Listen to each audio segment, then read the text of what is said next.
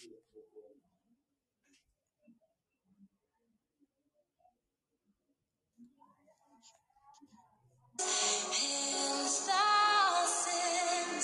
my beloved is the most beautiful amongst thousands and thousands.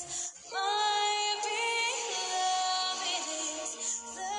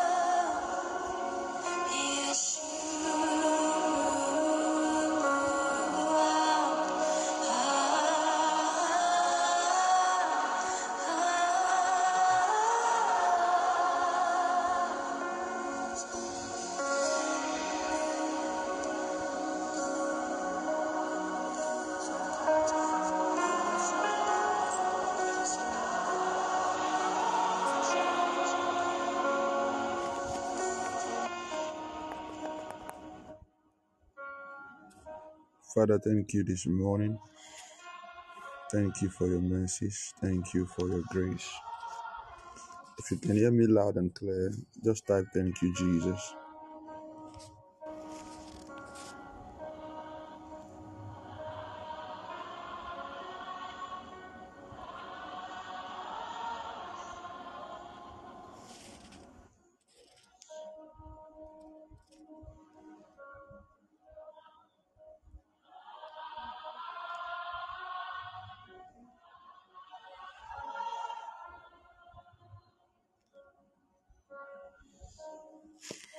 All right. Father, we thank you. Good morning, everyone. We have just barely 1 hour. Good morning, good morning, good morning. Father, thank you for life. Thank you for mercies. Thank you for your grace. Father, we thank you. We thank you. We thank you. We ask that your word fall on good grounds in our hearts. In Jesus' name, I pray. Amen and amen. All right. We started something at the camp we couldn't go through, and I would like to get into part of it because we are still extending the camp meeting to online. I think by tomorrow we should be getting the flyer for the online edition or the date per se. By tomorrow we should be getting the details for the online edition. I told us the oil is just a symbol of the Holy Spirit. The actual oil speaks of the person of the Spirit. So it is important that we get a proper understanding of what and who we are dealing with. It is important that we get a proper understanding of what and who we are dealing with. We know the Holy Spirit told us that is the seal to our salvation, is the powerhouse of God, is the third person of the Trinity, and the Holy Spirit is the same as the Spirit of God. The Holy Spirit is the same person as the Spirit of God. They are not different people. All right. So, if the Holy Spirit is all this to us and more, then it is important that we keep Him close. It is important that we keep Him active and we keep a good relationship with Him. But unfortunately, certain persons, even believers, don't believe in the Holy Ghost, don't have the Holy Ghost, or don't even understand how to walk with the Holy Ghost. So at the end of the day, they fall in and out of trouble again and again and again and again and again and again. So we are treating on sins against the Holy Spirit. Sins against the Holy Spirit. 5 sins against the Holy Spirit.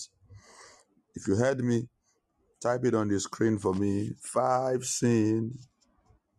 5 sins against the Holy Spirit.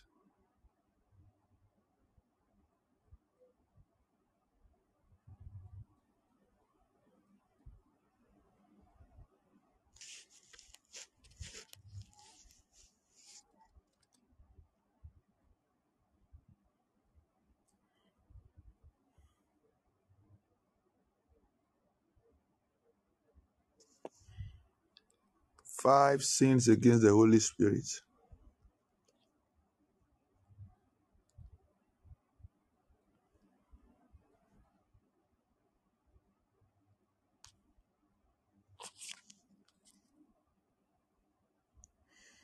5 sins against the Holy Spirit. All right, let's hit the road. Number 1 is blasphemy. Number 1 is blasphemy. I said to us last time, of the Godhead, the Holy Spirit has no business with forgiveness. Of the Godhead, the Father, the Son, the Spirit, The Holy Spirit has no business with forgiveness. The Holy Spirit does not forgive. You only find forgiveness with the Father or the Son. Blasphemy has been defined as saying something sacrilegious about a religion, about a deity, saying something sacrilegious, disrespect, desecrating a religion. Recently, I saw a news on the social media that a singer in Nigeria went to do a video, and part of the video they added what looked like a mosque and some Islam, and all the Muslims has risen their head that they have to kill him. So the only reason why they are showing pity is that he's a rich man and a rich man's son, but they have to boycott his products in all the northern part. Anybody they hear playing his music, the person should be beheaded just for playing song. Blasphemy is the offense of speaking sacrilegiously about God or sacred things. When you begin to speak sacrilegiously about God or about sacred things, blasphemy is great disrespect shown to God or things that pertain to God. Blasphemy is when you show disrespect to God or the things that pertain to God. All right. Oh, God help me. So let's get a scriptural example on what blasphemy is according to the Bible. Then we know if we are guilty or not. Don't forget, I said the Holy Spirit does not forgive. Nah, it doesn't. And we'll see it from the Bible. Matthew 12, let's get Matthew 12 from verse 22 to 32.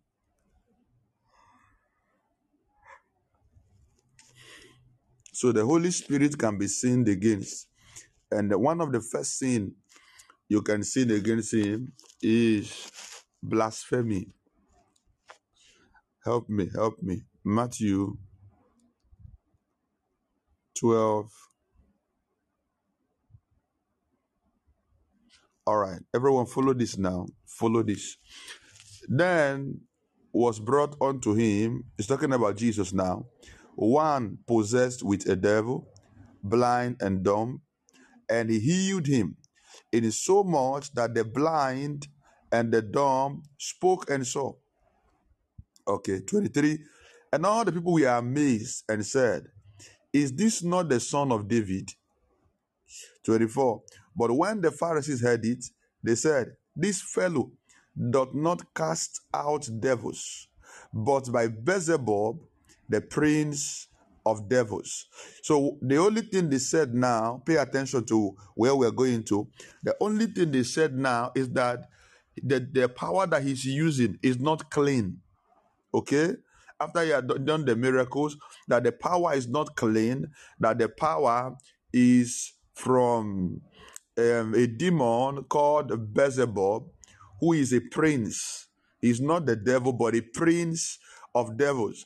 Now, one of the signs of Beelzebub is flies. Another word for Beelzebub is the god of flies.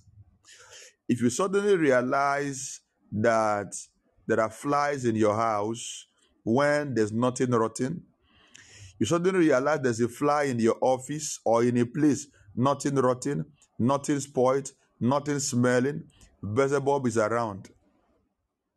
All right? Whether the small flies or the big flies, but you find it often associated with the big flies. But whether the small or the big, it means that the demon of Beelzebub is around. That's one of its signs. So they are saying that Jesus is doing miracles through the instrumentality of a demon because they have never seen such kind of miracle in their life before. All right, let's go now to verse 25. Let's go. We're taking down to 32. And Jesus knew their thoughts and said unto them, every kingdom divided against itself is brought to desolation, and every city or house divided against itself shall not stand. And if Satan cast out Satan, he is divided against himself. How shall then his kingdom stand? So now, Jesus is giving us also a heads up that if you find somebody who is doing ministry with a fake power, they might be able to prophesy. They might be able to fake healing. They can't do deliverance. Let me repeat. If somebody is using a fake power, they can't do anything they do that looks like deliverance is fake, because Satan cannot cast out Satan. No kingdom is divided against itself. All right, verse 27. And if I by Beelzebub cast out devils, by whom do your children then cast them out? Therefore, they shall be your judges. Okay, let's go to verse 28. Sometimes if you read the Bible, the sarcasm of Jesus is so amazing. His response very sarcastic. 28. But if I cast out devils by the Spirit of God, then the kingdom of God is common to you. All right. And or else, how can one enter into a strong man's house and spoil his goods? Except, so now, Jesus is now in this same scripture teaching how to cast devils out, teaching what makes you suddenly begin to experience losses and how to come out of it. So he's saying now, he has hearkened to the fact that the thing fighting you is not a joker. It's called a strong man. How can one enter a strong man's house and spoil his goods? All right? Except he first bind the strong man, then he will spoil his house. So what is fighting you is called a strong man. For you to be able to take what is yours. So he's still trying to explain that I'm not using a demonic power, because you would need something stronger than the strong man to be able to bind the strong man and collect the things in his possession. So, Pastor, why have I been praying? Nothing is changing. You are dealing with a strong man. Pastor, I've been fasting. I've been praying. It's not going. You are dealing with a strong man. So the process here is that you must first of all understand, how do you bind the strong man? How do you bind the strong man? You must learn how to do it, not just prayer. I keep telling us prayer is good, but there's a way to pray right. How do you bind the strong man? So you bind him, you spoil his goods, you spoil the possessions, all right, before you are now able to redeem and restore what is yours. Verse 30, he that is not with me is against me, and he that gathereth not with me scattereth abroad. All right, let's get to 31, 32. We find the last statement he made. Now, wherefore I say unto you, look at this now, all manner of sin and blasphemy. Please pardon me. Oh God. All manner of sin and blasphemy against shall be forgiven unto men. All manner of sin and blasphemy shall be forgiven unto men. But the blasphemy against the Holy Ghost shall not be forgiven. Please, I need a different version on 31 and 32. Get me two different versions. All right. Let's see if they say something else. Sometimes King James can just exaggerate, but I've studied, they didn't. I just want to make it clear to you. And it said, but blasphemy against the Holy Ghost shall not be forgiven unto men. Note this now, verse 32. And whosoever speaketh word against the Son of Man, it shall be forgiven him. So if you speak against Jesus, You insult Jesus, okay, he will forgive you because he's the Lamb. But whosoever speaketh against the Holy Ghost, it shall not be forgiven him, neither in this world, neither in the world to come. That statement is scary. If you sin against the Holy Ghost, you will not be forgiven in this world till you die. You now leave this world to get to heaven or get to hell, wherever you are going to. He said you will not be forgiven. Can I get another version, please, if you have it? Can I get another version, please? Let's read it and let's... Okay. While we wait for that, okay, I think we'll have some here. Easy to read. Say, God is able to forgive all the wrong things that you do, so including murder, fornication, abortion, whatever that you do, say God will forgive. Huh? And the bad things that people that they say against others. But God will never forgive people who say bad things against the Holy Spirit. Look at the word he said, never. Look at the word he used there, never. God will forgive people who say bad things against me. So Jesus said, even me, if you say bad things against me, God will forgive you. The Son of Man. But we never, he brought the word never again, never forgive people who say bad things against the Holy Spirit. He will not forgive them now or ever. Okay, let's get to NLT. So I tell you, every sin and blasphemy can be forgiven, except blasphemy against the Spirit, which will never be forgiven. Anyone who speaks against the Son of Man can be forgiven, but anyone who speaks against the Holy Spirit will never be forgiven, either in this world or in the world to come. TPT, let's take that one lastly. TPT says, this is why I warn you, God will forgive people for every sin and blasphemy except one. There is no forgiveness for the sin of blasphemy against the Holy Spirit. If anyone speak evil of me, the Son of Man, he can be forgiven. But if anyone speak against the Holy Spirit, it will never be forgiven, now or ever. All right. Thank you for the versions. So now, what is blasphemy against the Holy Spirit? We read from verse 22.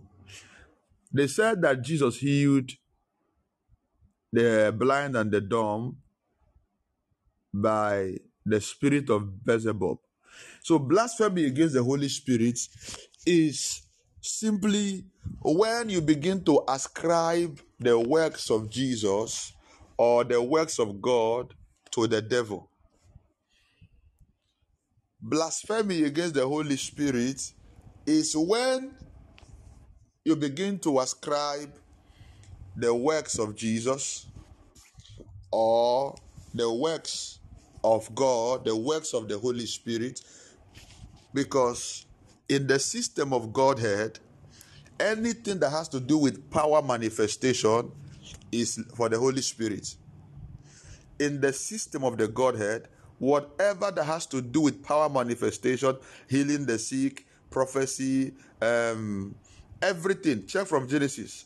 There could not be creation until the Spirit got involved. Jesus came on the scene to deal with relation with mankind. All right? He came as a baby. He was born, walked through the earth, grew, felt things, died, went back to the Father, sitting by him to intercede for us. So he has bought the world for himself. The Father is the one in charge of the creation, in charge of the whole affairs. He makes the final decision. The Holy Spirit is in charge of power and keeping our spirit's relationship with the Trinity. So he deals with the issues of power. So anytime you see a miracle happen, it happened through the person of the Holy Spirit. But it can only happen in the name of Jesus. The Holy Spirit does not have the, in quote, the integrity of a name. What he has is the integrity of a person. Jesus is the one that has the integrity of a name because he paid the price of coming to earth to die. So that's why I said in the book of Philippians chapter 2, read from verse 5, 6 down, it said that God had given him a name above every other name, that at the mention of the name of Jesus, not the name of God, not the name of the Holy Spirit. So if you are coming now to contend with a demon and you say, I command you in the name of the Holy Spirit, go, the demon will not respond. If you come and say, I command you in the name of God, the demon will not respond. It must be the name of Jesus. That is where the whole thing has been wrapped up, because he was the one that died, not the Holy Spirit, not God. So the whole thing was created in a segmental system so that we'll be able to get a proper function. But a lot of believers don't even understand this. A lot of us don't even know the capacity of what the name of Jesus carries. Mention any angel, you will not get your deliverance. Mention the name of God, you will not get your deliverance. Mention the name of the Holy Spirit. What the devil fears is at the mention of the name of Jesus. So the moment a miracle happened, a man of God heals a blind, a man of God heals a sick person, raised the dead, a man of God prophesies, and he said, who? Don't mind them. Juju, he has gone to collect power. Charlie, you just blasphemed. And the day I realized this, it dawned on me, a lot of you listening to me, you've been victim of this. A lot of you online now. Some of you now, you are afraid because you have now read that you will not be forgiven in this world or the next world to come. And the Bible is true. The Bible does not lie. And being so authentic, if you read your Bible, you find out it's written in red. The pen, writing in red is the words of Jesus. The words of a lot of us have been victim of this. You are watching TV, you saw a man of God do a miracle. Juju is fake. It's not God. How can somebody whose leg is broken just come back like that? How can somebody who cannot see, it's not God, it's Juju? Charlie, what you just did is blasphemy. What you just did is blasphemy. And on my little research, I'm still researching. From my little research, I've not seen any scripture that changes what Christ have said.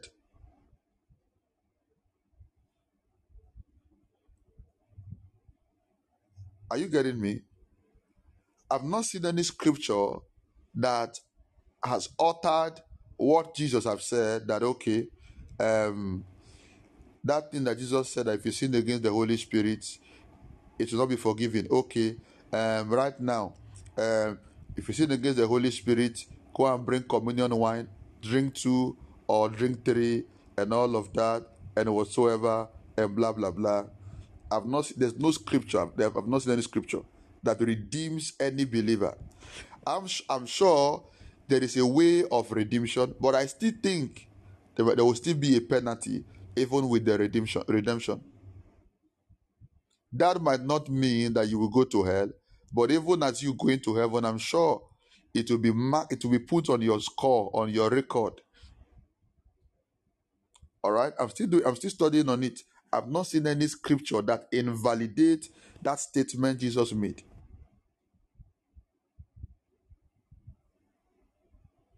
All right. So a lot of us, we are victim, and we keep doing it. We keep doing it.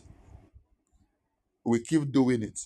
Please, I've said this to us. Anywhere you see a miracle, anywhere you see a move of the Spirit, a manifestation that you don't understand, instead of you to talk or criticize, move away.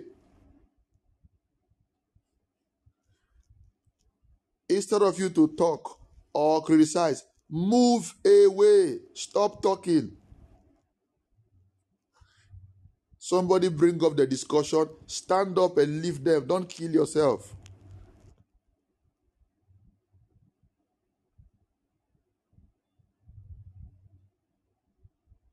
Are you following me?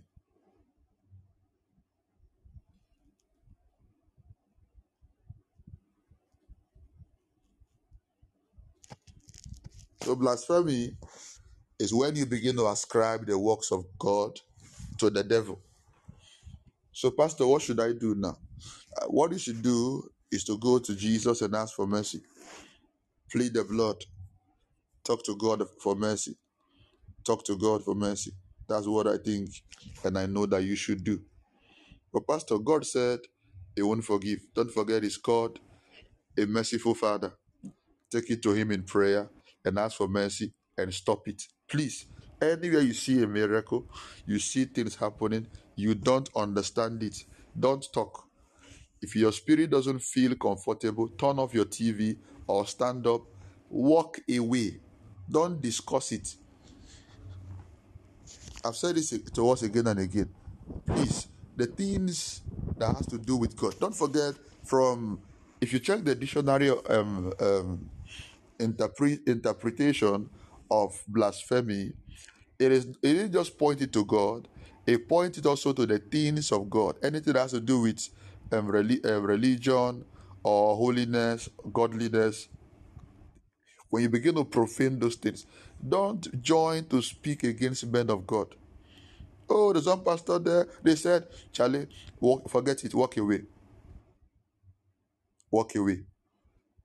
So that you won't carry judgment over your life and your generation that you cannot explain. So that you will not carry judgment over your life that you will not be able to explain. Your unborn children just begin to go through what they don't understand.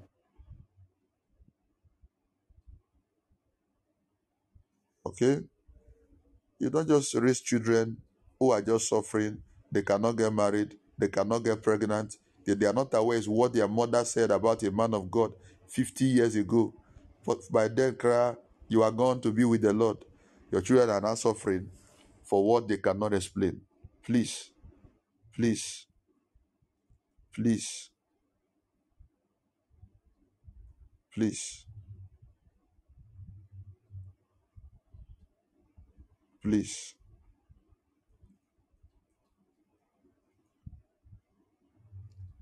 All right. Let me show us one more scripture. There are a lot of scriptures to validate this, but I don't have time. I think John.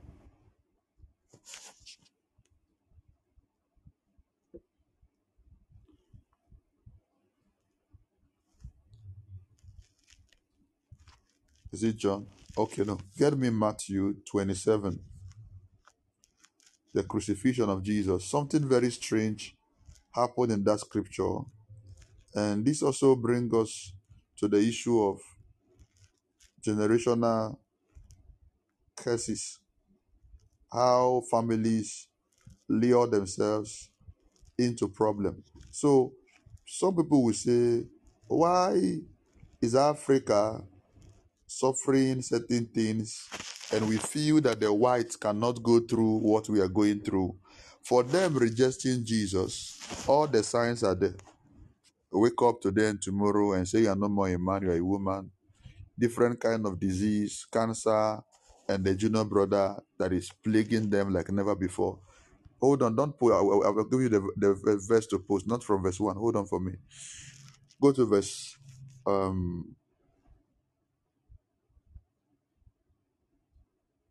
We'll go from verse 24. Just get it. Hold on for me. Now look at this. The missionaries who picked up the gospel first sacrificed themselves to get down to Africa to share the good news with us. According to history, some of them were murdered in Africa. Some were buried alive. Some were beheaded. A lot of things were done to them. And first of all, the foundation of Africa has been traced to Ham, the son of Noah. Is it Ham? The grandson of Noah that was cursed. Africa foundation has been traced, all right, had begun with a curse. Okay? Not you, but the foundation of Africa has been traced to have come from a curse. Now, In the future coming down, when God would have sent people to redeem the land, the same people in Africa began to behead and bury the missionaries who were sent to be a blessing to them. Is that not blasphemy? Don't forget, blasphemy is not just speaking. Blasphemy is anything you do, on any ungodliness you do against God or against his elect or whatever that has to do with his things. Hmm? There's a church close to you, and whatever happened, they are destroying the church. You go and join them to destroy. Charlie, be careful. Let's get that scripture now. Matthew 27, 24, 25. All right, that's enough. When Pilate saw that he could not prevail nothing, but rather made a tumult was made, he took water and washed his hand. You see what the man did? When they were trying to kill Jesus, he told them, let this guy go, he's free. Let this man go, let him go, he's free.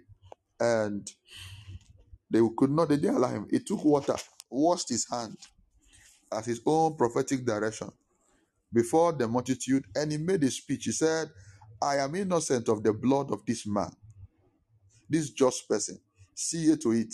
So whatever that happens to this man, me and my generation, we have removed ourselves. Verse 25, look at what they said. All the people answered. Then answered all the people and said, let his blood be upon us and our children.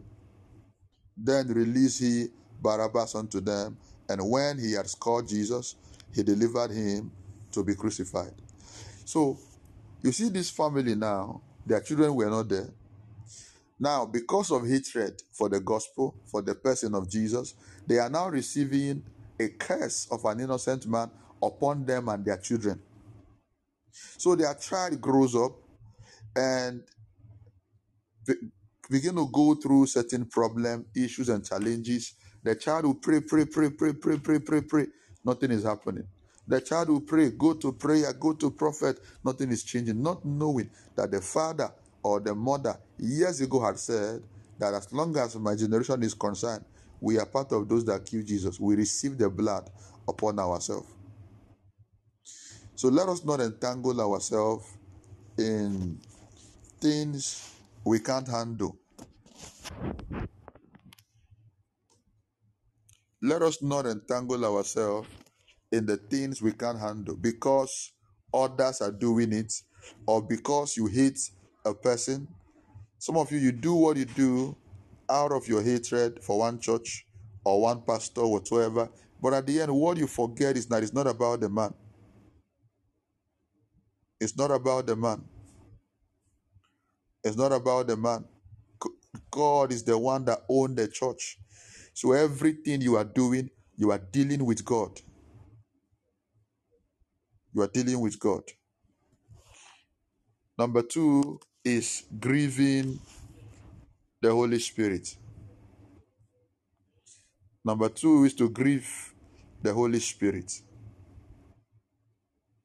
Some of us, dear, you have a lot of mercy to ask for. Only you have insulted pastor. Only you have blasphemed. Only you, there's nothing you have not done. As long as it's church, as long as church is involved, your body bites you. So now, it's now that it looks like, okay, you are changing. You understand better. But it has not changed the fact that you have been like so. There's redemption. There's a way for redemption. There's a way. But get to God on mercy. Get to God and cry for mercy. The second one is grieving the Holy Spirit. Grieving the Holy Spirit. We know what the word grieve is. Everyone, can you hear me? Somebody saying no sound. Okay. Okay, go and check your village. Your village people have stopped your sound. To grieve is to cause pain or to cause somebody to hurt, to cause somebody to mourn. Thank you. The word grieve is to cause somebody hurt, to cause somebody pain, to cause somebody sorrow. All right? To make somebody mourn, to make somebody lament, to make somebody cry, miserable, to make somebody shed tears. So now, this is where we are going to. The Holy Spirit can feel pain. For those of you who have not, who doesn't even understand about the Holy Spirit, go back and search for the teaching I did on the Holy Spirit. You'll find it. The Holy Spirit is not a thing. The Holy Spirit is a person. Okay? Is a person. And a person can feel, a person can hear, a person can talk, a person can do everything. I didn't say he's a human being. I said he is a person. So if he is a person, then what can happen with a person can also happen with him. So the Holy Spirit can be grieved. You can hurt the Holy Spirit. You can make him cry. So imagine now making the person that is your boss, the person that is the seal of your salvation. Imagine making the person cry. Imagine making the person shed tears. A lot of us, we don't have time today. We are late. We are late already. I would have given all the things you would do to grieve the Holy Spirit. So, man of God, I don't know what's happening. I've been praying, Have you been paying tithe? I've been paying tithe. I don't know what's happening. How far with your fellowship with the Holy Ghost? How far with your relationship? Have you been grieving? If you are grieving the Holy Ghost, your tithe is a waste, cry. Your tithe is of no essence. Ephesians 4 verse 30. Ephesians 4 verse 30. Let's take some scriptures. The Holy Spirit is now the driver of the church. Is the driver of your salvation, the driver of your Christianity. So if is you are hurting the one that is to order you, guard you, protect you, you are making the person cry. What do you think should happen to you?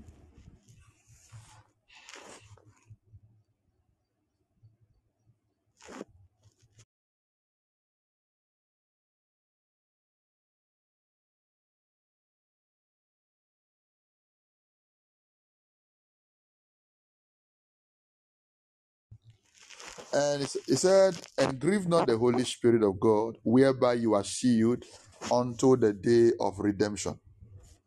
So that scripture is telling you that you can grieve the Holy Spirit, but it's admonishing you, don't grieve him. Don't cause him pain. Give me another version, please. Give me another.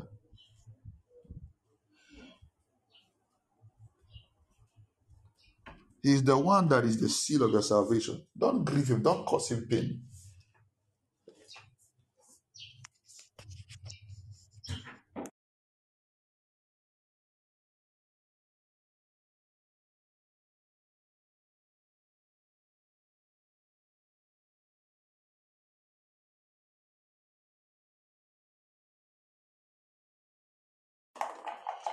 TPT said, the Holy Spirit of God has sealed you in Jesus Christ until you experience your full salvation. So never grieve. I was looking for a version that has a different word of the word grieve. The Spirit of God, or take for granted his holy influence in your lives. Okay. So he's saying that another way you can grieve the Holy Spirit is to take him for granted. All right? Don't take for granted his influence in your life. And if we are to bring this, we're going to talk about this, I think, hopefully next week. I'm supposed to teach we're supposed to continue on harvest or seed, but we will do that some other time. I want us to deal with this. If we are supposed to get down into this, saying taking for granted, the Holy Spirit begin to talk to you, you ignore him. The Holy Spirit tells you what to do. You didn't do it. Later, when something happened, I was getting, something was telling me I should have done this, so you have just taken him for granted. He's speaking in your life. You just shut him up and ignore him and go and do what you like. NLT said, and do not bring sorrow to God's Holy Spirit by the way you live. So it's saying now that your lifestyle can make the Holy Spirit cry. Like, the one I care about, the one that I'm living inside your body. You are the one doing this thing to me. You that I love, you that I'm protecting. You are the one doing. The Holy Spirit can cry. It can go through pain. Your lifestyle can cause him grief. He said, remember, he has identified you as his own, guaranteeing that you will be saved on the day of redemption. I told us last time, or during the camp, that I even mentioned to the admin yesterday, once you are born again, you have a seal of the Holy Ghost. You are born again. Nothing can take you to hell. The only thing that can take you to hell is that you will say, I'm no more a Christian from today. I want to join Islam. I want to join Buddha. I want to join whatsoever. Or I want to go back to idol. And anybody who gets born again and do that, their punishment will be worse than somebody who never got born again. All right? So, Pastor, what if the person commits sin? What if the person commit a fornication, commit murder, commit this? There are punishments to that, but your salvation will not be lost. All right? That doesn't mean you should do it. That's why Paul began to ask in Romans, I think chapter 6 or 7, verse 1, shall we continue in sin? So he was explaining this to them, that once you get born again, your salvation cannot be lost except on the ground that you deny Jesus. Oh, Pastor, what if the person go and start doing that? It won't be lost. But listen. Paul said, shall we continue in sin because grace? I think Romans 6, check for me. I think Romans 6 verse 1. I think Romans 6 verse, shall we continue in sin because grace shall abide? Say, God forbid. So grace has been given to you. The Holy Spirit has marked you. He has guaranteed you that you are born again. When Jesus comes, you will ascend to the Father. But if you now use because of that is a guarantee, there's a mark, there's a grace given to you that you must enter heaven as long as you are born again. And you now begin to live anyhow. A lot of things are involved, not just two now. Number one, on earth, you will lose your authority, you will lose your blessings, you will lose a lot of things that you would have gotten on earth. You will lose them. Number two, you can get infected with a disease and you will die. Then, getting to heaven, you will lose your seat. There's the royalty you are supposed to get, a certain kind of honor you are supposed to get, because, listen, the way heaven is the way the earth is. The way heaven is the way the earth is. There's just some difference. In heaven, there are going to be kings, there are going to be rulers, there are going to be slaves. So most people who are going to enter heaven as slaves are those who got born again and they didn't live right.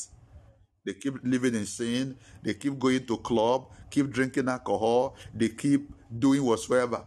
Another set of people are those who don't give to the things that have to do with the kingdom and to those who God say give to.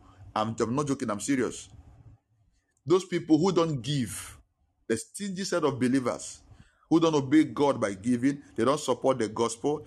Because Jesus quoted and said that every giving, he said, put your treasure in the place where armed robbers cannot take it.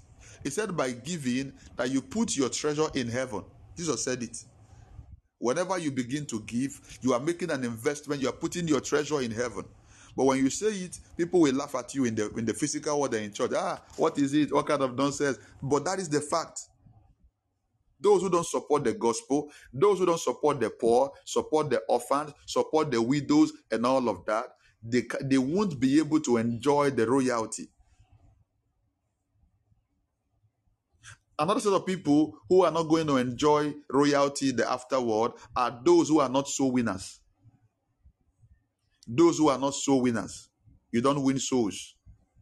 Souls are dying around you. Even your mother's an unbeliever. Your best friend is a Muslim. You are not preaching to them. You are doing nothing. You just go to church. Me, my own is my own. No, I don't care about anybody. At the end of the day, you're going to miss out in what God has for you. So you will end up entering heaven, but you won't enter heaven and get a glorious position. So all these people who have suffered for God, all these people, another set of people are those who run away from troubles for the kingdom. Yeah. Those who run away from persecution for the kingdom. You won't enjoy glory. You won't enjoy royalty. So things are about to happen to you because of the kingdom. They are about to persecute you because of church. You now run away. Say, no, instead of because of church. Somebody now come and fight me. Let me stay on my own. No. Those who stood in and being persecuted, there's a reward for them. Those that stood in because of the kingdom, there is a reward for them. Those that died because of the name of Jesus, those that were beaten, those that were insulted, those that the family disowned, they still stood their ground. They say, whether my family disowned me or not, I will serve God, I will serve Jesus. There is a reward. But you that the problem is coming and you run away, there's no reward. Will you go to heaven? Yeah, you will go to heaven, as long as you're born again. But the reward you would have gotten, you've lost it. You've lost it. You've lost it. So these things matters. Mausanam, repost the verse for me. Repost the verse for me. Romans 6. All right. What shall we say then? Shall we continue in sin that grace may abound? He said, verse 2. God forbid. God forbid. So, once you are born again, you are sealed by the Holy Ghost. You have been marked by the Holy Ghost that you will go to heaven. Get me Isaiah 63 verse 10. Let me get some scriptures and add up to this. Isaiah 63 verse 10.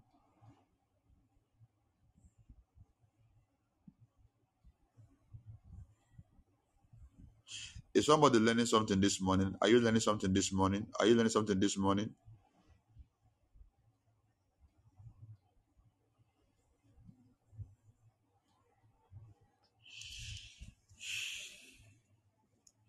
All right.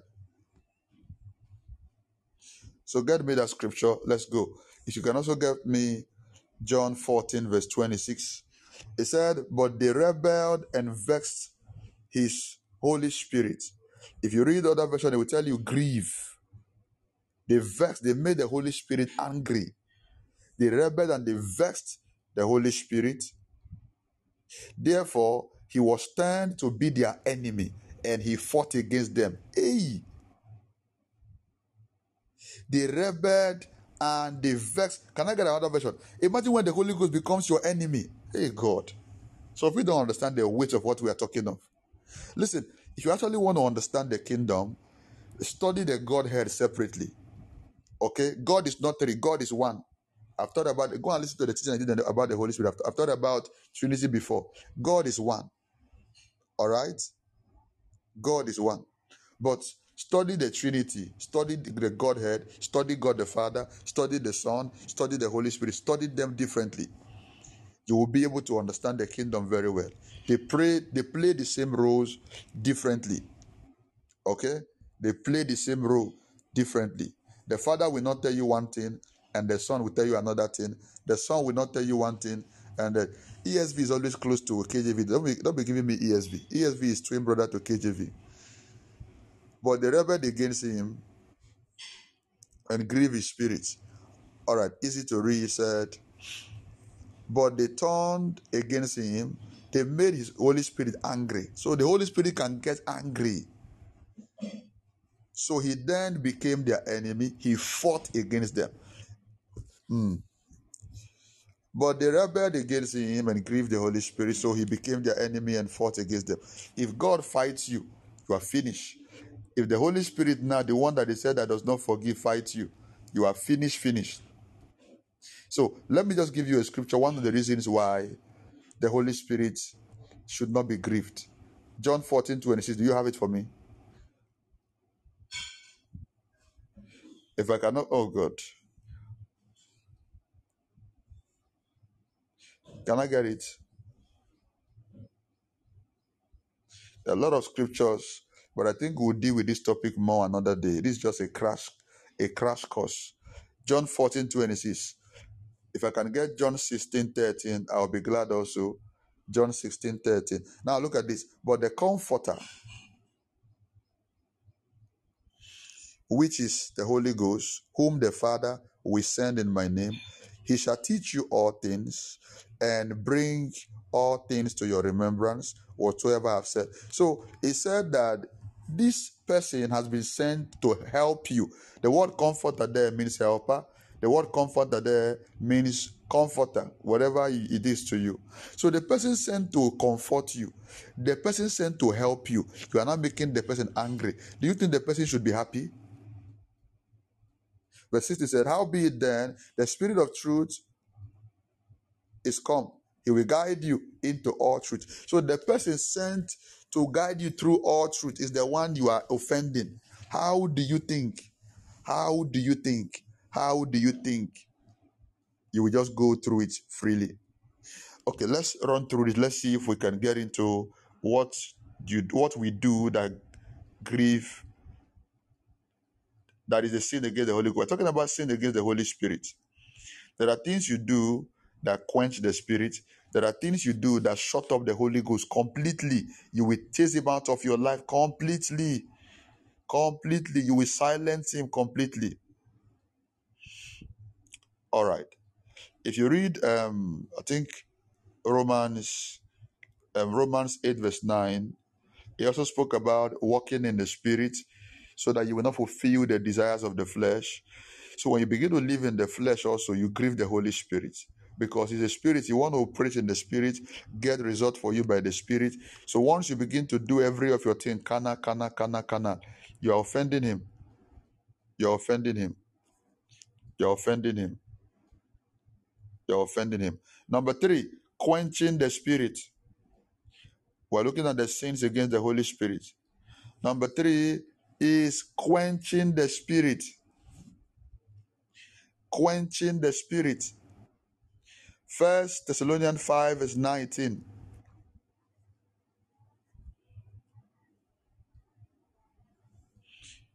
1 Thessalonians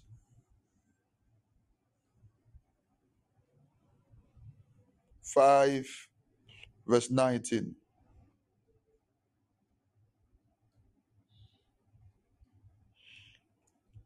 Quench not the Spirit.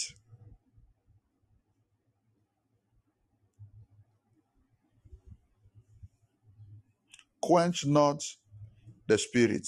So the Spirit can be quenched. All right? And sometimes we do this in church. Pastors. There's a move of the Spirit. All right, everybody, shh. Let's calm down. Let's calm down. Let's calm down. Let's calm down. Do not stop the work of God's Spirit. The Holy Spirit wasn't done. But because we have our own thing that we want to do, we now obstruct the activity and the move of the Spirit. All right? I'm not saying there are times when that is for a different purpose. But generally, and once you quench the Spirit, it becomes difficult. Now, how do we quench the Spirit in our life generally? You don't want to hear the Holy Ghost. You have offended somebody. The Holy Ghost is telling you, forgive that person. You are hearing the voice inside of you. You are being stirred, shaking your head. No. What is it? You should be like, my mind is telling me to forgive this person. No. How will I forgive her? Look at what she did. Somebody has offended you. You are going to work the next day, and you are vowed if you get there, you will never talk to the person. And the Holy Spirit is speaking to your heart. Say, let it go. Talk to that person. No, me. Inside of the heart, so you are fighting the Holy Ghost. Say, no, me. No, I won't. How will I talk? Do you know what this girl said? Do you know what the person did? The Holy Spirit is giving you a direction. Say, don't go here. You will fall into sin. Don't go. You will fall in. And you ignored him. You ignored him. Did your own thing. The Holy Spirit is giving you a leading. Do this. Today is Sunday night, going to church. You are not prepared your one cedi to put in one pocket. And the Holy Ghost tell you, bring out that 50 Ghana cedi that you kept. Drop it. Say no. So you quenching the Spirit is doing everything possible to ignore his voice. To quench the Spirit is doing everything possible to ignore his voice in your life. Everything possible. The funny thing we don't understand is that God gave us the Spirit. As powerful as the Holy Ghost is, God granted us the power and the authority to restrict or release the Holy Spirit. Whatever the Holy Spirit does in our life, we can restrict it and we can release it. There's a reward for it. Let me give you a few ways to quench the Spirit. Number 1, when you begin to rely on other source more than God. If you read Colossians 1:29, this is talking about ministry particularly. We say, whereunto I also labor, striving accordingly to his working, which worketh in me mightily. So now you see pastors who refuse to allow the Holy Spirit to move, they are now doing the work hard.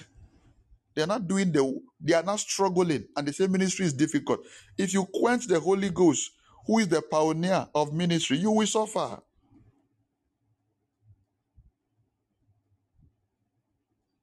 All right?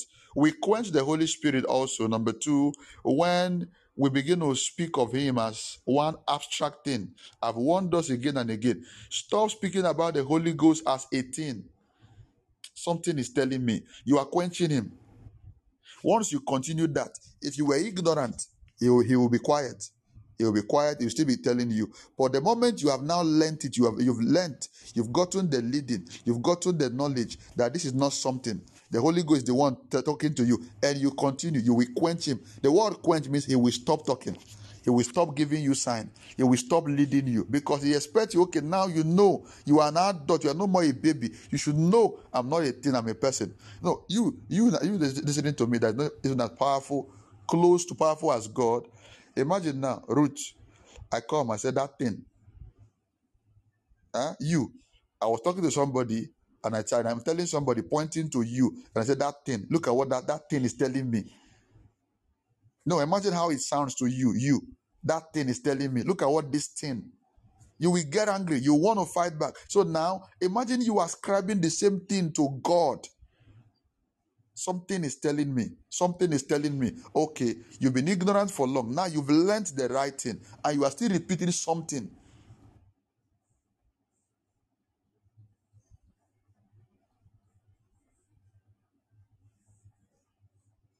Another way that we quench the spirit is when a church does not allow the impartation and the manifesting of the gift of the spirit.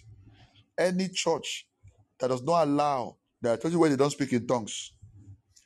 There are churches where they don't speak in tongues. They don't speak in tongues in those churches. They don't allow the gifts of the spirit to operate.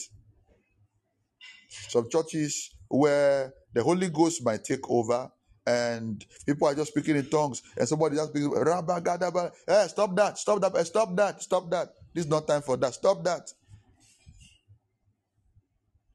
I know there are people that can overdo. There are people there, they can just overdo. Particularly, there are some people, some specific, usually women, some specific church mothers in church. They can just from nowhere come out. While service is going on, things are just from nowhere. Nothing is happening. There's nothing happening. They are just dramatic. They will do it everywhere, every time. That one there is distraction. That's not the Holy Spirit leading you. So spiritual gifts are presence of the Spirit Himself coming to manifest and relate clear with the people. So every time we begin to shut up spiritual gifts, we are quenching the Holy Spirit. All right?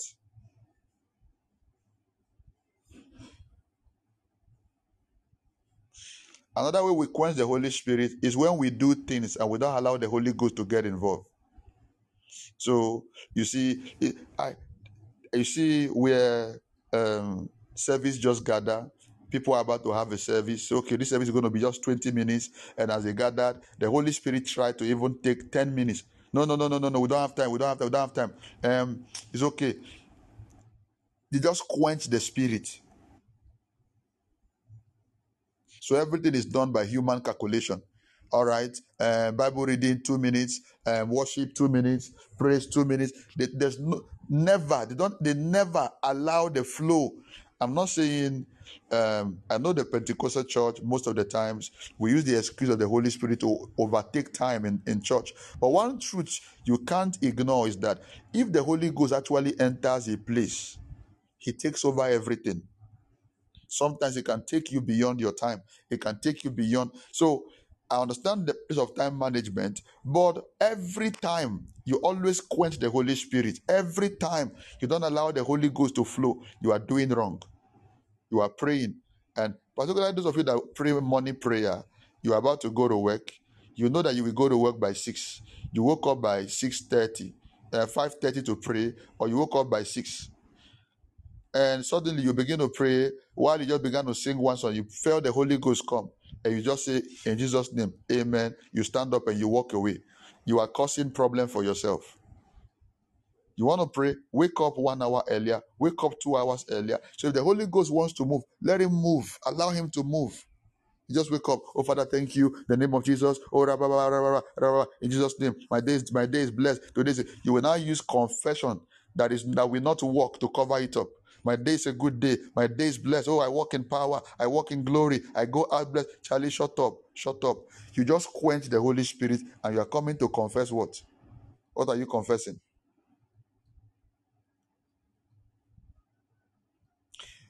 We despise the Holy Ghost. Number 5, every time we despise prophecy and prophetic utterance. We despise the Holy Ghost every time we despise prophecy. Whenever you take prophecy for granted, you are insulting and quenching the Holy Ghost.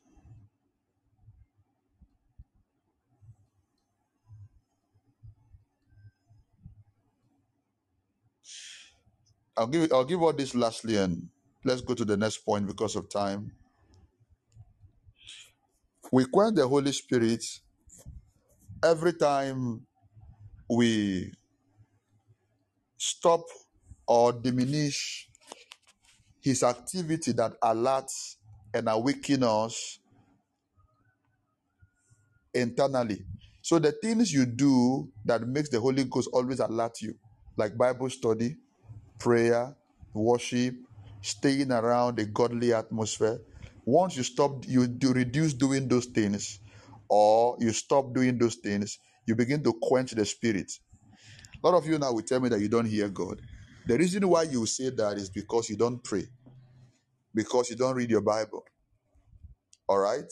You don't do the things that we said the alertness. Most of you, God used to speak to you, even if it is not even an audible voice. You will just feel it. You will just sense it. Something will just put a signal in your heart. But suddenly you began to withdraw from prayer. You began to withdraw from people that help you to pray. You began to withdraw from the things. So right now you can't pray anymore. The Holy Spirit does not wake you up anymore. It does not signal you. Even if something bad wants to happen, you will not feel it. So what you have done is that by you, whenever you withdraw from prayer, from the things of spiritual activities, you have quenched the activity of the Holy Spirit. Number 7, lastly, you can also quench the Holy Spirit whenever you begin to suppress, or you begin to put fear in the heart of people concerning the things of the Spirit, the things of God. Anything you do that takes away fear, that takes away peace from people's hearts, anything you do, listen, the Holy Spirit is not emotional, but it works by emotion. The Holy Spirit is a being of emotion. Okay? The Holy Spirit is a being of emotion. You can see the Holy Ghost smile. You won't see it with your eyes, but you can just feel it in you. You can feel him smile. Anytime you begin to do things that create an atmosphere where there's no love, where there's no joy, where there's no peace, where there's no zeal and desire for the things of God, what you are doing is that you are quenching the Holy Spirit in that environment. You are a kind of person who knows how to always cause fear, cause panic. Some of you are very good at bad news. If they give you good news there, you can't share it. Nah, you can never share good news. If they give you bad news, the way you will share it, they might even give you an award. You are very good at sharing bad news. Such person quench. That's what I always tell us. Choose joy, choose joy, choose joy. Avoid sadness. The Holy Spirit walks where there's joy. Where there's no joy, the Holy Spirit doesn't stay there. Choose joy. Choose to be happy. We know things are bad. We know things are wrong. We know things are some way. But choose joy. Somebody say, I choose joy. Anytime you type that, be careful not to do it without reacting. Anytime you type, I choose joy, let it follow a reaction. Either a shout or a smile All right? Don't just type it and just, no. It should come with a reaction. It should come with a reaction.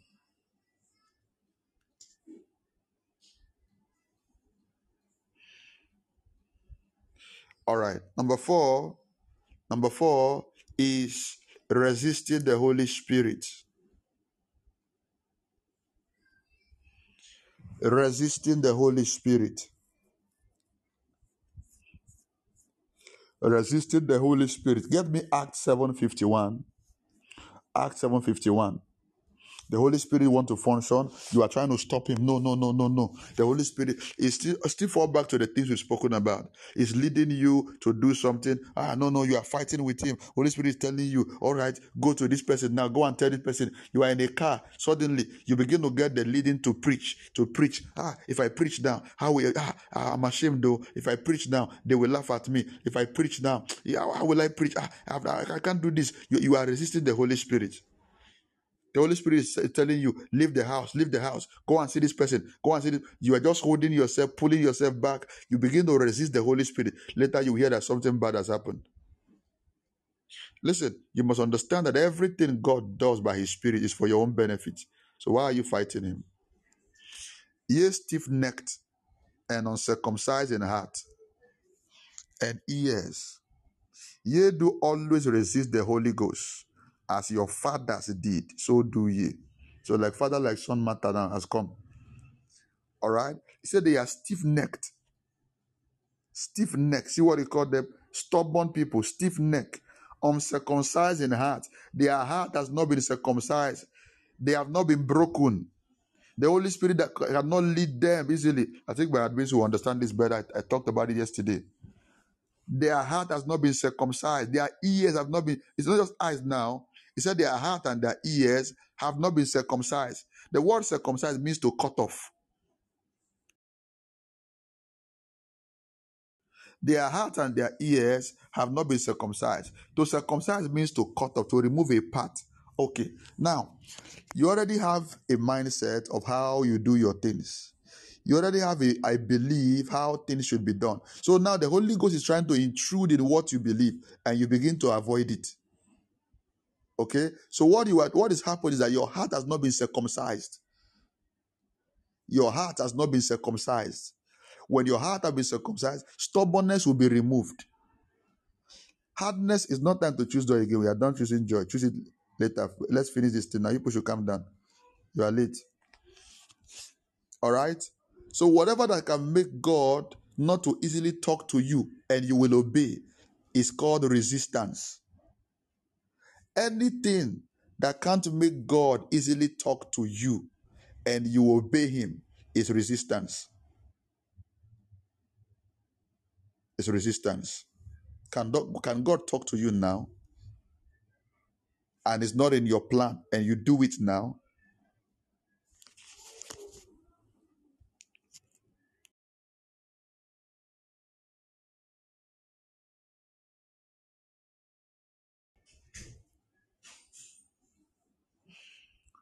I pray that we will not grieve the Holy Spirit. We will not quench the Holy Spirit. I pray that we will not resist the Holy Spirit. So when you begin to resist the Holy Spirit, you ignore what he tells you. Yeah, it's part of the resistance.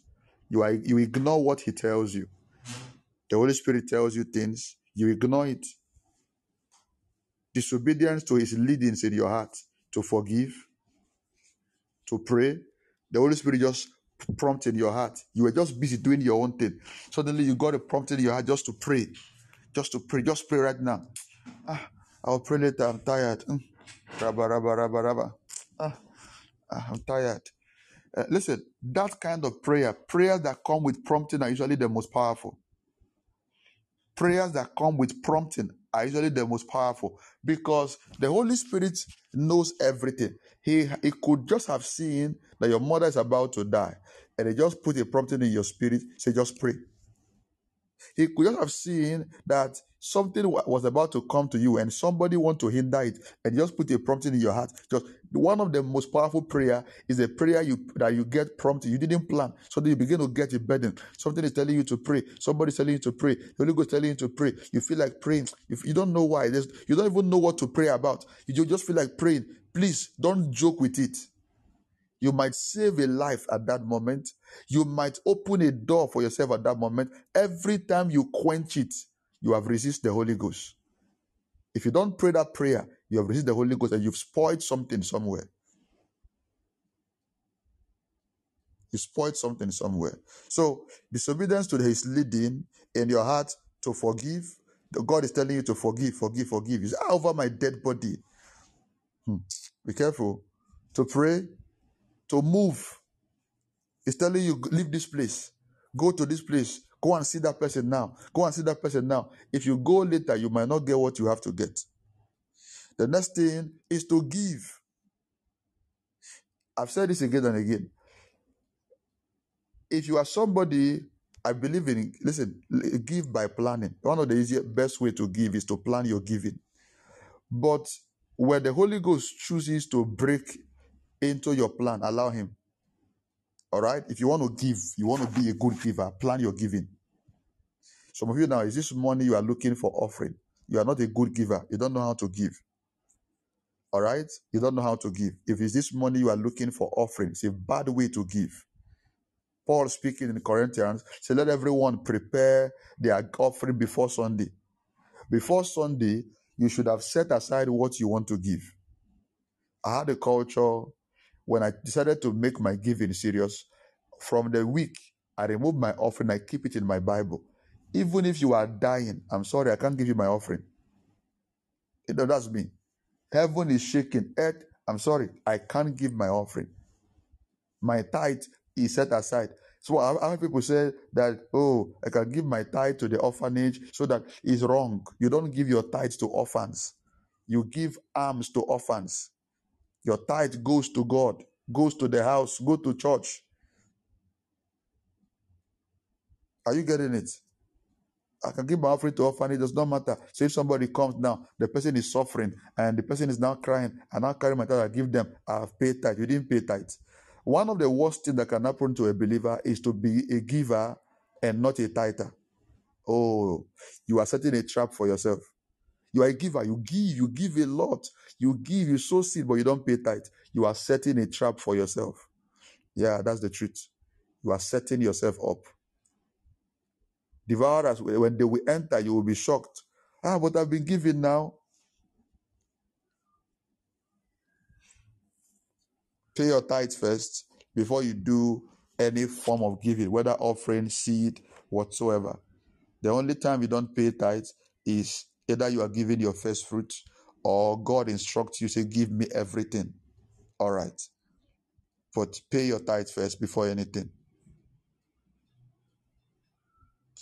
Are we following? Are we following? Are we following? Are we following? Are we following? Are we following?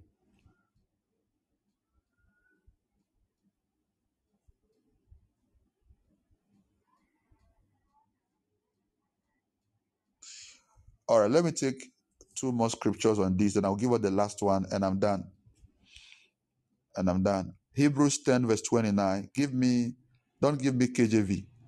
Hebrews 10, 29. I don't want KJV. I want a lighter version. Then the last scripture we'll take is Acts 5. There are a lot of scriptures that would buttress this thing, but we will deal with them some other time. Go back and do research on every of this topic. Study for yourself and learn and grow, all right? So that we'll become powerful Christians. I want us to be powerful. That's why I teach us all these things. Okay, easy English says, so think about a person who has turned against the Son of God. The person's punishment will surely be much worse. Okay, so if you go back, try and go back to this verse and read later. Okay, I promised to deal on this topic before. I've not touched it. It's talking about, not now, deal with it later. All right. It's talking about somebody who got born again and suddenly woke up and said, I don't want to be a Christian anymore. Yeah, that's the person he's talking about. Anybody who just woke up and said, I don't want to be a Christian again. This thing is fake, or whatever that your excuse is. He said, so think about such person who turned against the Son of God. That person's punishment will be surely much worse. Okay? There's hellfire generally, but such person will experience what is more than hell. He says that Christ's sacrifice has no value for him. So whoever that get born again and go back, he's saying that the sacrifice that Jesus made for dying on the cross is a waste. He doesn't value it. All right? He has made God's good news agreement seem like something bad. It was Christ's death on the cross that made that person clean, so that he belongs to God. But now, the person have insulted God's Spirit, who brings God's kind help to us. So what the person did now is not just against Jesus, but you've insulted the Holy Ghost. Because don't forget, we read earlier that the Holy Ghost is the seal of our salvation. He's the one that marks us. Once you say, Lord Jesus, come into my born again, the Holy Ghost comes, puts a stamp with himself. Boah. He enters you and put a stamp on you and say, this one belongs to us. This one belongs to us. That's why we say that a believer or a born-again person cannot be possessed, because the Spirit of God already possesses you. You can be oppressed, you can be demonized, you can be manipulated, you can be whatever, but you can't be possessed. The Satan will now come, start living inside of you. All right? Because of the Holy Ghost. All right. NLT said, just think how much worse the punishment will be for those who have trampled on the Son of God and have treated the blood of the covenant, which made us holy, as if it were common and unholy, and have insulted and disdained the Holy Spirit, who brings God's mercy to us. All right. So now let's get Acts chapter 5. Act 5. Still on this topic. Take from verse 1 for me. Let's see what another family did, that they grieved the Holy Spirit and they resisted the Holy Spirit.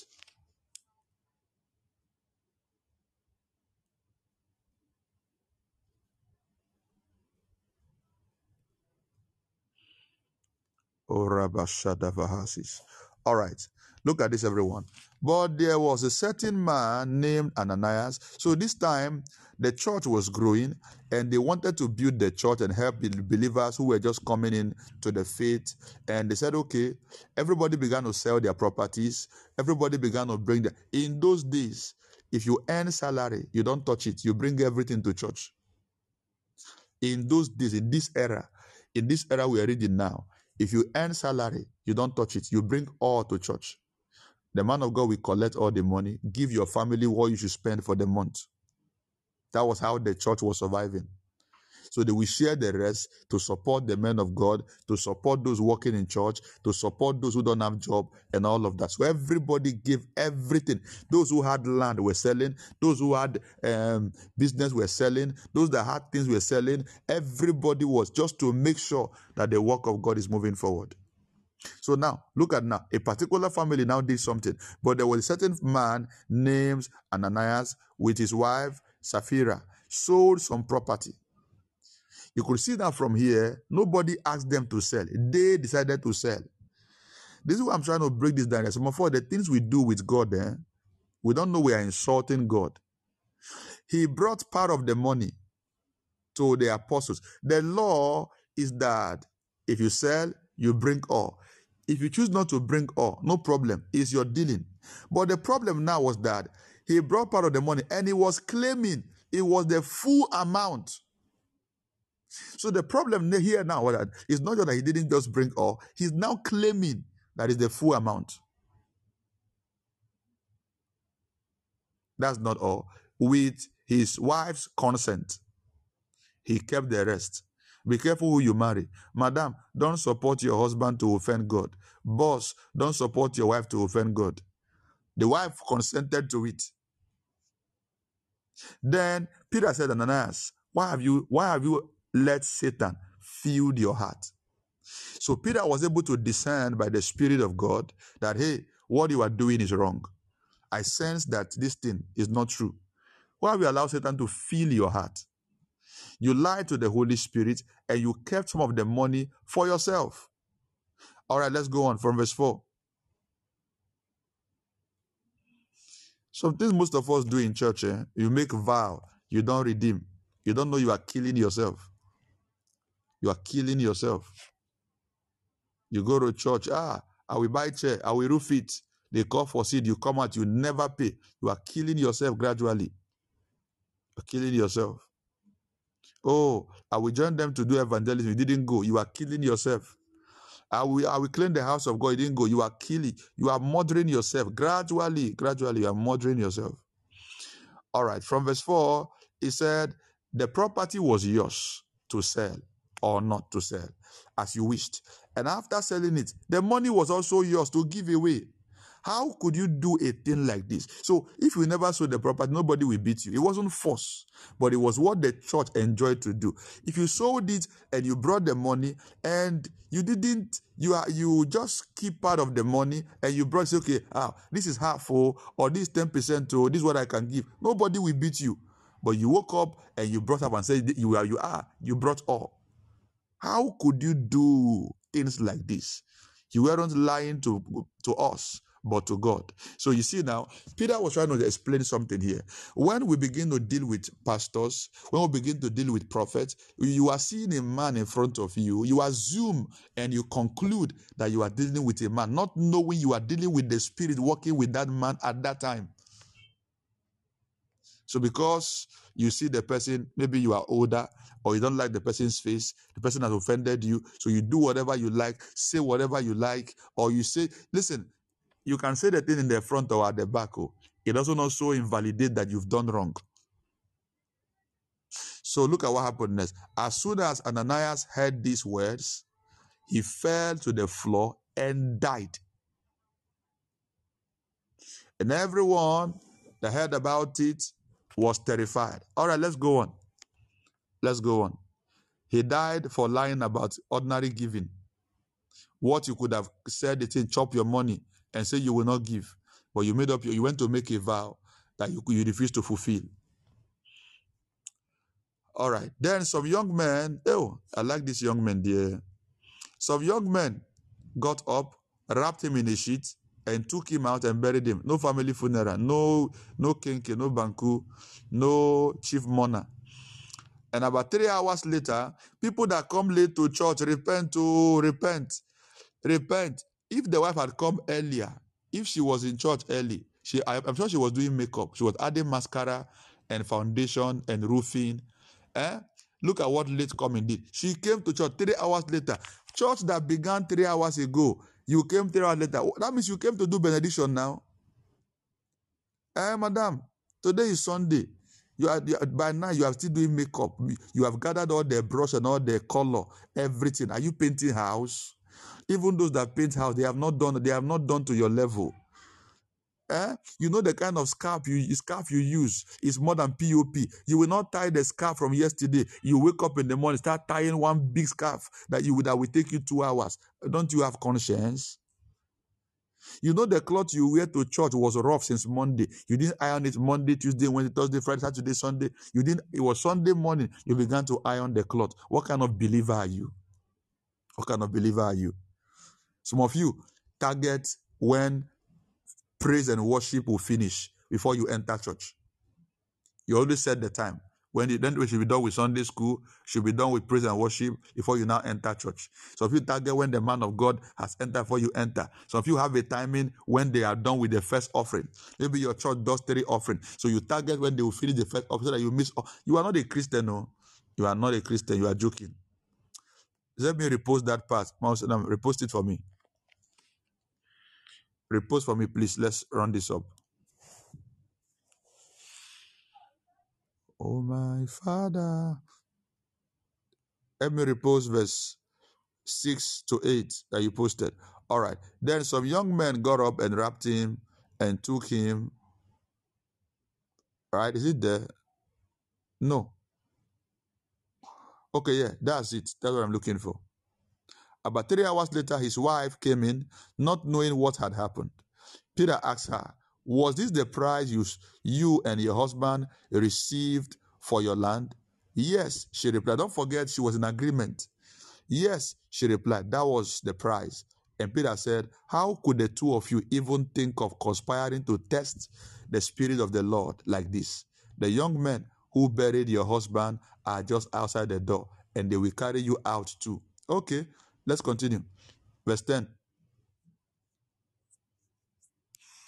Instantly, she fell to the floor and died. When the young men came in and saw that she was dead, they carried her out and buried her beside her husband. Oh, imagine the way they are going to hell. Is it hell? They are going to heaven now. I don't know where they're going. Wherever they're going to, they are going to the left and to the right. And great fear gripped the entire church and everyone else who heard what had happened. So you see how we deal. We could assume or say to ourselves that after all, have I died? Your finances can die. There's something called spiritual death. Because of the covenant of grace and God's mercy, certain things are being held away. But you can kill your finance by doing certain things. You can kill your health. You can kill your career. You can kill your opportunities. You are part of those who make vow you don't pay. You are killing yourself. Oh. I'm telling you the truth. You are part of those who take the things of God for granted. You are killing yourself. Be careful how you behave in church. Be careful what you do in church. If you are not happy, be quiet, sit down, finish, go home. Worst come to worst, stay at home. I've told you, any man of God you don't like, don't attend this church. Any man of God you speak against, don't stay under him. I don't care to know. Don't stay. Look for another church and go. You might kill yourself.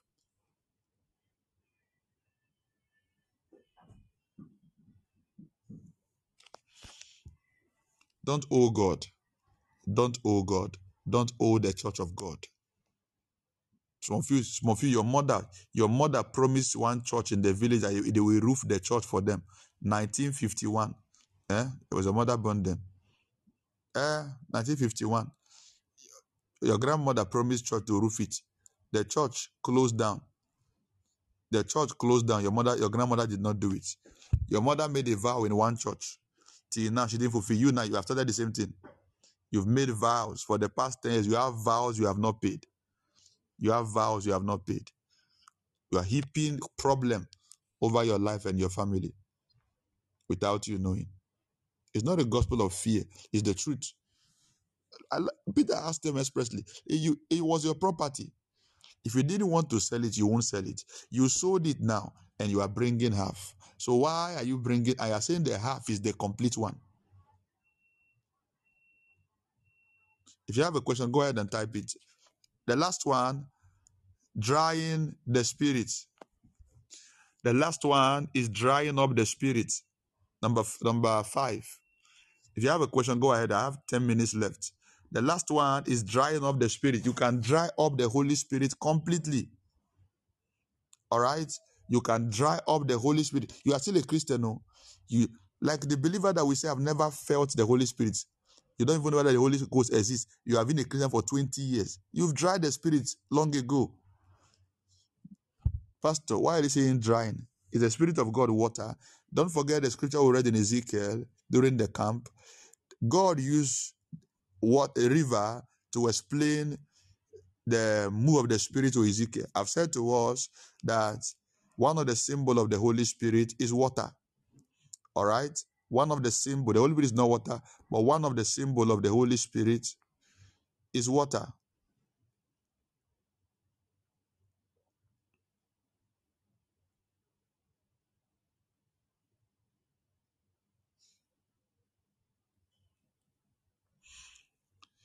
Yes, that's fine. What is important is that you should fulfill it.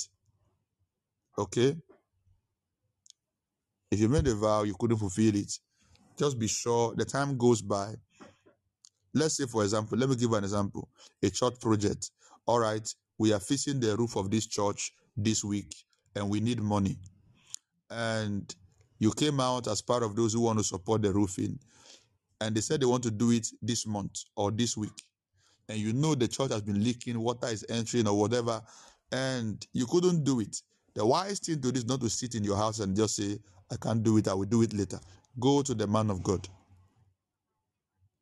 All right? So I was part of those that made the vow, but I won't be able to do it now. I'm having some issues. I will do it next month. Go to him. His consent can shield you from what's supposed to bring judgment. All right? His consent can shield you from what's supposed to bring judgment. Okay, no problem. Do it when you can. That alone can cover you from the problem that was supposed to come through that. Secondly, what happens to you if you can't remember if you have made a vow or not? How will you make a vow you can't remember? That means you didn't want to pay in the first place. That's it. If you made a vow you can't remember, you didn't want to pay in the first place. So you just made the vow out of impulse. People were doing. So a lot of us do that. They say, oh, give people are giving. The man of God is not talking about it, preaching, give it, talking. Then people are coming and now look like your line, you are the only one left. You now stood up. So you didn't stand consciously because you wanted to give. You stood because people will not say that you didn't give. That is the reason why you stood up. So that's why the only reason why you won't remember. Everyone who makes a vow should remember. You should remember. But if that is the case, you can't remember. Now, this is what I think you should do. Be a sporadic giver. Give a lot. And while you give, do givings for no reason. You know the kind of vows you used to make. All right. So if you think you might have made a vow you can't remember, you know the amount of vows you used to make, 500 cedis, 1,000. Be a giver, be a constant giver to the work of God. Father, I'm giving this seed today. If I had made any vow anywhere, I can't remember. Holy Spirit, remind me. If the Holy Spirit is not reminding you, or you are not the one that's not hearing, Father, if I've made any vow anywhere and I didn't pay, Father, with this, show me mercy. Show me mercy. I redeem it. Show me mercy. I redeem it. Just be a sporadic giver. Give, scatter your seed.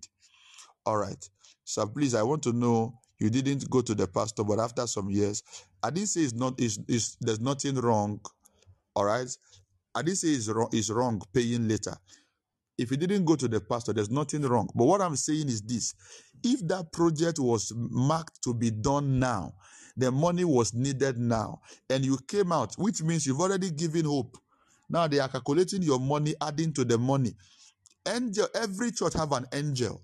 Every church have an angel. Every genuine man of God have an angel working with them. The angel have taken record. Okay, they have raised 50,000 Ghana cedis for this project. All right. So if at all you have to miss out, it means that because of you, they might not be able to complete the money anymore to do the project. So the wise thing you do is to go to the man of God. He is the one that runs the atmosphere. I couldn't do this, but please, I can do it later. I'm having some challenges. Just him telling you, okay. Him telling you, okay, or it's where, or God show mercy, can keep you. You can do it later, but listen, you can open door for devourers to attack you before you will pay. Are you getting me? You can open doors for devourers to attack you before you will pay. You choose to pay 1 year time, 2 year time, 5 year time, 8 years time, and all of that. You can start going through a series of problems. Your children become sick, your business begin to go down, and the enemies begin to attack you, your car begin to spoil, you begin to have issues. You can't even explain what is wrong. It's the vow that you made that you didn't pay. And those people that owe vow for years that don't pay, it's not because the money didn't come on. The problem is that you have no value for God. Yeah, that's the truth. Every one of us, we know ourselves. Those who make vow for years, more than 1 year, they haven't paid. It's not because you didn't have the money. It's not true. It's not true. Do you tell me that in over 1 year, you made a vow of 1,000, 2,000, 5,000, for whatsoever reason, over 1 year, over 2 years, you've not gotten the money? You don't value God, that's it. You prioritize other things over God. That is the problem. Those who are givers, who are sacrificial givers, they can even sell their property to pay a vow. I'm not saying you should do that. If you don't have it, don't go. You know you can't do it. Don't go. Giving what? Giving has a value. Giving produce result is powerful. But you know you won't do it. Don't go. At my level now, one thing I don't do is vow. If I'm going for a program, I carry money. Me. At my level, one thing I don't do is vow. I try my best. If I'm going for a program, I try to pray to discern what seed will they be calling for in this program. For the past about 2 years now, that's what I do. 2 or 3 years, I carry money in my bag or my momo whatsoever. I just pray, Father, show me what seed that they call it. What do you want me to give? If God doesn't tell me what to give, okay, I carry a seed, believing to be around one of the figures. And let me say this to you. One of the time the oil is hottest. Is there anything like that? Whatever English I spoke. When the time when the oil is hottest is when the man of God is actually calling for that money. God told me. That's why I carry money along. Not because I want to show that I have money. You get it? So I'm going for a meeting. As I'm planning my accommodation and all that, and I'm putting seed aside. I don't vow. I've left there. I don't vow. I don't make vow. Oh, let's make vow. We'll pay later. If I thought maybe okay, it's beyond what I budgeted already. Okay, I'll bring the rest in the evening, or I'll bring the rest in the morning. I'll bring the rest the next day. I'll send it next week. I don't do vow anymore. I carry my seed along. I think I remember my pastor in Accra. They were doing their building project. So I went to Accra to see him. I took a seed and went to give to him for the project. I got there. He was telling me that they have given them quit notice to leave where they are currently. So they want to rent a new place and all of that. I know why he was telling me. At least I know I'm his son. I have to be part of it. I was tempted to make a vow. I was like, no. I've left that part. I don't do that. So I kept quiet. So I know deep in his heart, he will feel like, oh, yeah, maybe he thinks he has already brought for this one, so he won't also give on that one. I went there, but at the time, I didn't say anything. I kept bringing seed for the project because that's what God told me, be a part of that project. So I told my wife, I said, hey, we need to be part of this thing, this new hall they are renting. We need to be part of it. So I took my time, put seed together. I think it was 2 weeks ago, 3 weeks ago. I went there. I said, oh, why? I said, are you around? I said, yes, sir. I came to see you. Okay, I said, I didn't come to talk. I came to bring the seed for the hall at this thing. And he was shocked. And me, I don't like vow. No, I'm done. I'm done vowing. Listen, grow in giving. As you grow in prayer, you grow in the word, grow in giving. If you don't want to suffer as a believer, this is not to cajole you or to scam you or anything. As you grow in prayer, you grow in everything, you grow in this thing, you want to prophesy, please, if you want to prosper, you want to live a joyful, enjoyable, easy Christian life, please grow in giving. So if you're listening to me now, since you were single till now you got married, you have been giving 100 Ghana cedis. I'm not calling for seed now, so that it will look like I want to collect money. No, I'm not. Since you were single till you got married, it's 100 cedi you have been given. 100 cedi, 100 cedi, 100 cedi. You will never, ancient of days, as old as you are, you will never change. Some of you, for the past 10 years, is 200 cedis, 300. You will never go beyond it. I have a task for myself. Once in a while, I ask myself, what haven't you given? It's for me. What haven't you given? What haven't you given? I was talking to somebody days ago, and she said to me something that even made me ashamed. Something that made me ashamed. We're talking about something like, sometimes, dears, some people just talk about giving away. They were like, man of God, what are you saying? If you are not ashamed not to give, are you not ashamed to be broke? I was like, hey, even me, Pastor Norbert, am I the one saying this kind of thing? So even if you are not ashamed not to give, so some of the givings there have helped us to stretch us to make money. And that is the fact. Those who are givers understand. Not just the blessing that follow the giving. For carrying the mindset to give alone, you want to make money to give. It's the fact. But those who don't give, I don't have, and they will never have, they will never prepare to have, they will never plan to have. So you see them rolling for years around the same figure, for years around the same poverty, the same struggle for years, for years, for years. Hallelujah. I think, is there any other question? I'm done. I'm done. So next time I'm going to talk to us about the things that can quench the spirit, the things that can grieve the spirit, the things that can resist the spirit. That there are certain things. It's in the Bible. We'll get them, break them down line by line. All right. Are you blessed this morning? Have you learned something this morning? Have you learned something this morning? Okay. If you are making a vow on someone's behalf, it's a good thing. All right. I give on behalf of my unborn children. Now, if you are making a vow on someone's behalf, note this. Be sure they will pay or be ready to pay on their behalf. If you are making a vow on someone's behalf, be sure that they will pay or be ready to pay on their behalf. Okay? If you made a vow on someone's behalf and they didn't pay, it's you that God will fight because they were not there. It is you that God will fight. They were not there. I've seen a lot of women who go to make vow on their husband's behalf. The man said he won't pay. I didn't send you.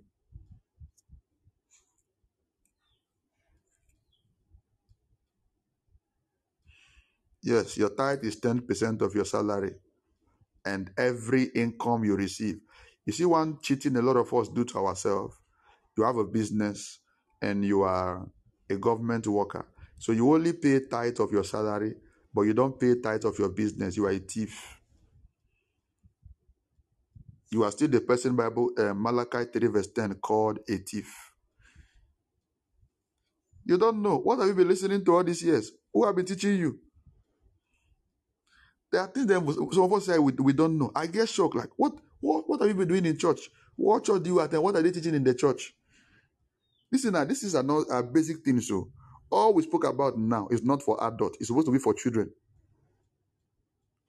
All right? All the things we just spoke about now, they are supposed to be for children. I'm not talking about this platform. I'm talking about your church where you attend church. If you are in a church where you are not growing, leave. I said it. I've said this to us again and again. Don't stay in the church where you are not growing. Except for whatever reason, okay, no problem, stay there. What are you doing? The first reason why you choose a church is not because it's close to you. It's not because of the size. It's because of knowledge. Any church, the first duty of a church and a man of God is to feed you with knowledge. You are not being fed. You are not doing anything there. I made a vow on behalf of someone. The person is aware and agreed to it, but hasn't paid it till now. If the person is aware and agreed to it, there will be judgment. You can still pay on the person's behalf. If the person agreed to it before you made the vow, now look at this. Look at this. It's logical now. If the person agreed to it before you made the vow, oh, I'm going to church, or they called for vow, I want to make on your behalf. He said, yes, okay. But you've already made the vow. You now came back. You now told him, I sense that this person is a him. You now told him, and I made a vow on your behalf to give 500 cedis. The person said, okay. The person could just say it out of, I don't want to argue with you. Or, okay, I have to say okay for okay. The person still didn't consent. All right? The person didn't consent. Before you do things for such person, be sure it's somebody that loves giving, somebody that knows how to give. So you can pay on the person's behalf. If you should pay on the person's behalf. If the person refuses to pay on the person's behalf.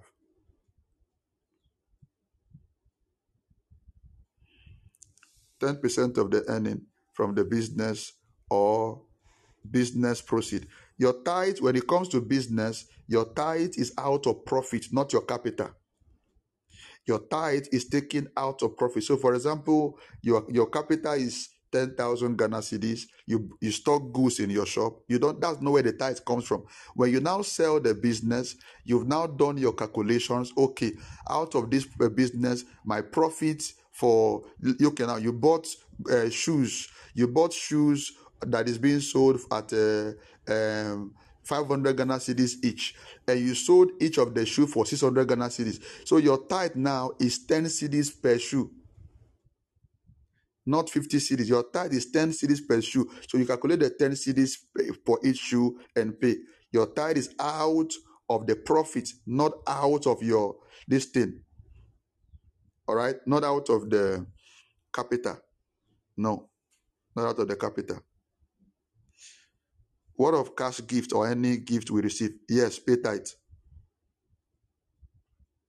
So please, I make a vow, but I didn't pay, and I didn't go to the pastor. But after 2 years, I pay. Please, is that a problem? I've already explained this already. Now, go to the if you've already done it. It's done. So it's past. If there was a problem, the problem happened between when you didn't pay and when you paid. If there was a problem or there should be, it already happened. Your own now is a case of past tense, but I'm telling you now, from now, understand this. If there was a problem, you already went through the problem between when you vowed and when you didn't pay. So what you should do, that when you are paying, go to the man of God. Don't just send it to church or drop it and walk away. Go to the man of God. Let him speak words. Let him know you delayed in the vow. Every man of God, some men of God, some don't understand certain principles. Some don't understand certain ethics. All right. It is very important for a man of God to be a student of ethics and principles. Some don't understand that devourers might have entered this person's life. You just call, oh, God bless you. We receive it in Jesus' name. Amen. No. Certain persons, you have to now rebuke devourers before you tell them, God bless you. If not, that giving will not even produce results for them again. Yes, it's true. It's true. So it's very important being around ministers who walk by the Spirit. They can discern things, and those who understand Bible principle, they can discern things. Certain restitution are not just done by just giving. Words have to be spoken over that thing. So you don't just give tithe over out of your salary. You are doing business, your business, you receive cash gift, your cash gift. Yes, give tithe out of it. Papa, in the midst of a duty or colleague, if the Holy Spirit prompts you to pray, meaning you have to pray in your head without you saying it out, please, yes, now, you must not pray shouting. You want to lose your job. The Holy Spirit knows you are at work. You can be praying, not because you are now ashamed. If you are doing it because you are ashamed, the Holy Spirit will judge you. You are not praying in your head because you are ashamed, so that my friends will not know I speak in tongue. They will not complain because you are part of those who discuss vulgar things. So you are now hiding your Christianity. You can speak in tongues under tone, mutter in tongues. Suvrahasis. Lemekende vregedosa salivra. Are you praying? Yes, I'm praying. Kolovrahasis. Thank you. Hey, dear. Every time prayer. Roma, rama, rama. Let them be. God will judge them for it. But because if you now silence yourself because you are ashamed, they will know you are praying. God will judge you for that thing. All right, everyone, God bless you. The Lord favor you. The Lord be with you. May the Lord cause his face to shine upon you. May the Lord keep us pure, keep our heart pure. May we not resist the Holy Ghost. May we not grieve the Holy Ghost. May we not quench the Spirit.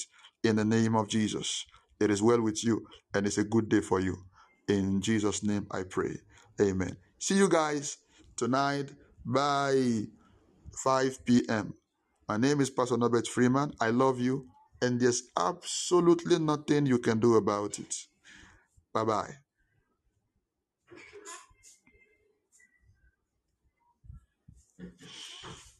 Whoo, Lord, thank you for your word this morning. I feel so excited. Thank you for your word. Thank you for your word. Thank you, Lord. Thank you, Lord.